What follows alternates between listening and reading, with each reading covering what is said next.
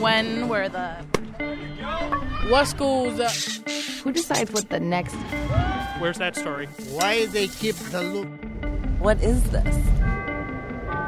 It's Curious City, where WBEZ answers your questions about Chicago, the region, and its people. Ahoy there, I'm Logan Jaffe, Curious City's multimedia producer. And I'm Jesse Dukes, audio producer. We're answering a question from Paula de Los Angeles, who lives in Chicago's Streeterville neighborhood. Paula is from a smallish town in Connecticut, went to college in another small town in California, and then moved to Chicago. So this is the first time where I'm living in a big city where there are a lot of tall buildings, night lights, and everything. And she noticed something really big was missing. I guess it's the first time where I've looked up and it's just not that easy to see the stars.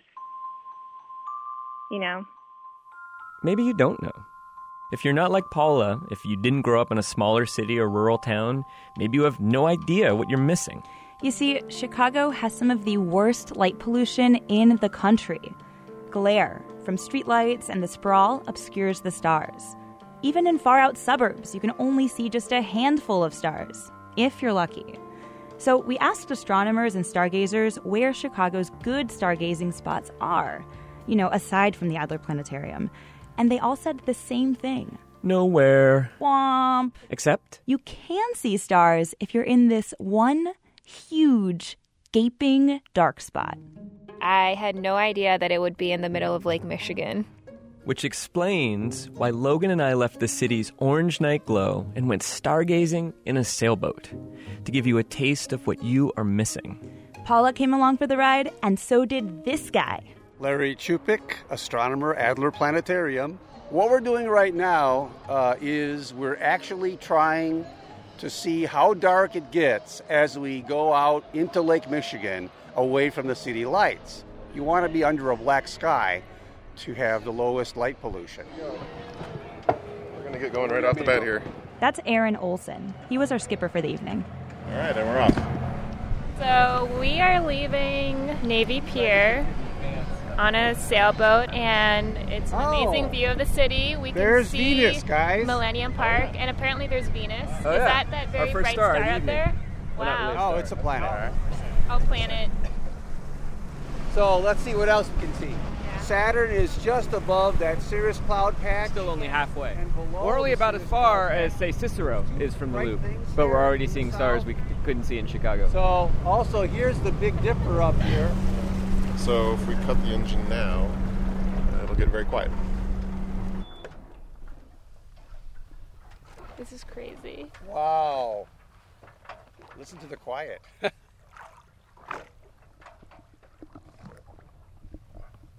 It's very quiet out here right now. We can barely see anything of the city right now. Above us, we can see a lot of stars and constellations that we can definitely not see from our apartment. So how do you stargaze? Well, if you find the Big Dipper, you can do star hopping. And you can star hop and follow the arc of the Handle stars to Arcturus, and then you speed on to Spica. So Arcturus is another constellation, and Spica is... So I'm just going to pause the tape for a second to say Logan and I were only 11 miles out into the lake, and we could see hundreds of stars you can't see in Chicago. But Chupik said he'd still only give this guy a B-, which ain't bad. Heck, it's better than the F he'd give to Chicago. But I could see his point. We still didn't see the Milky Way, and I really wanted to see it. And now, back to our stargazing boat.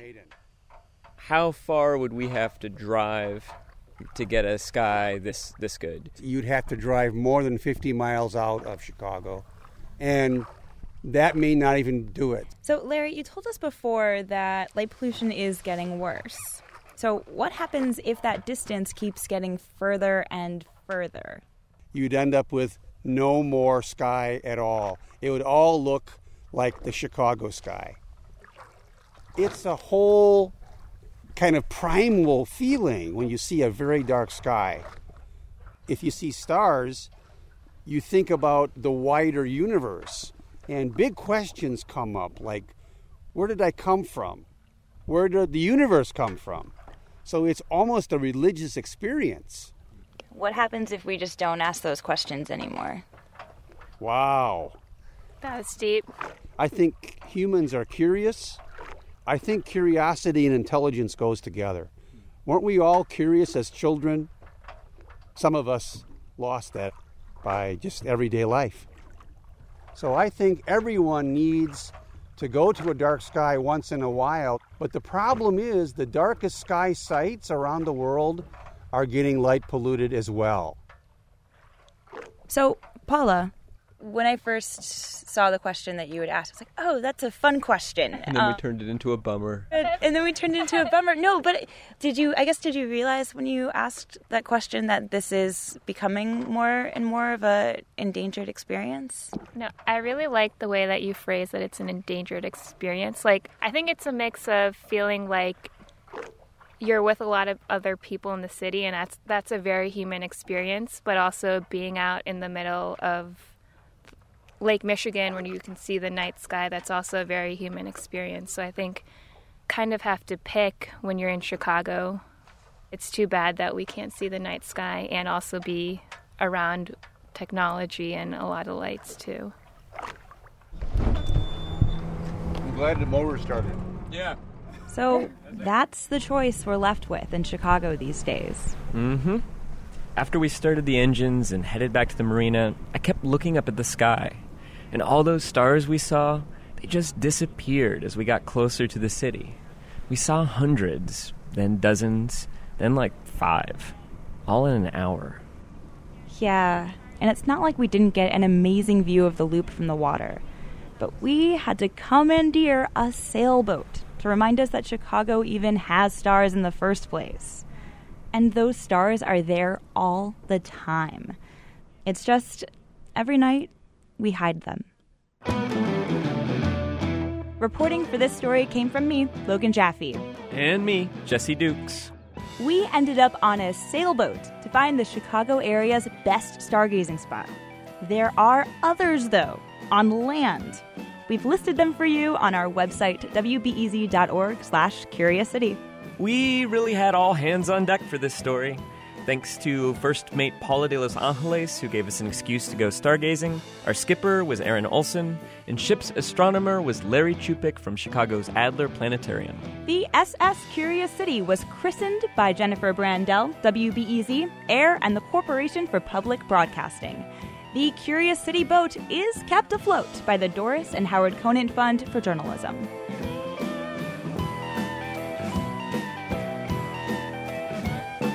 Curious City on WBEZ is supported by Audible.com, which has more than 180,000 audiobooks and spoken word audio products. Audible is offering Curious City listeners a free audiobook of your choice and a free 30-day trial membership.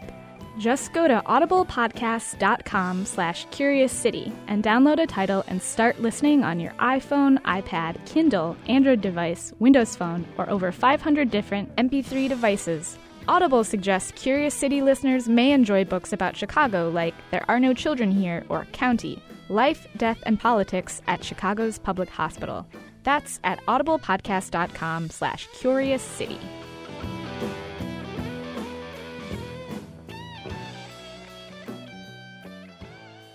Next time on Curious City. 35th Street in Chicago's Bronzeville. The African-American neighborhood had a business district, and it was thriving. I remember walking up and down 35th Street and seeing black businesses in abundance. Restaurants, barbershops. I know there were record shops. And that was in the age of widespread legal segregation. What happened after the South Side opened up? That's next time on WBEZ's Curious City.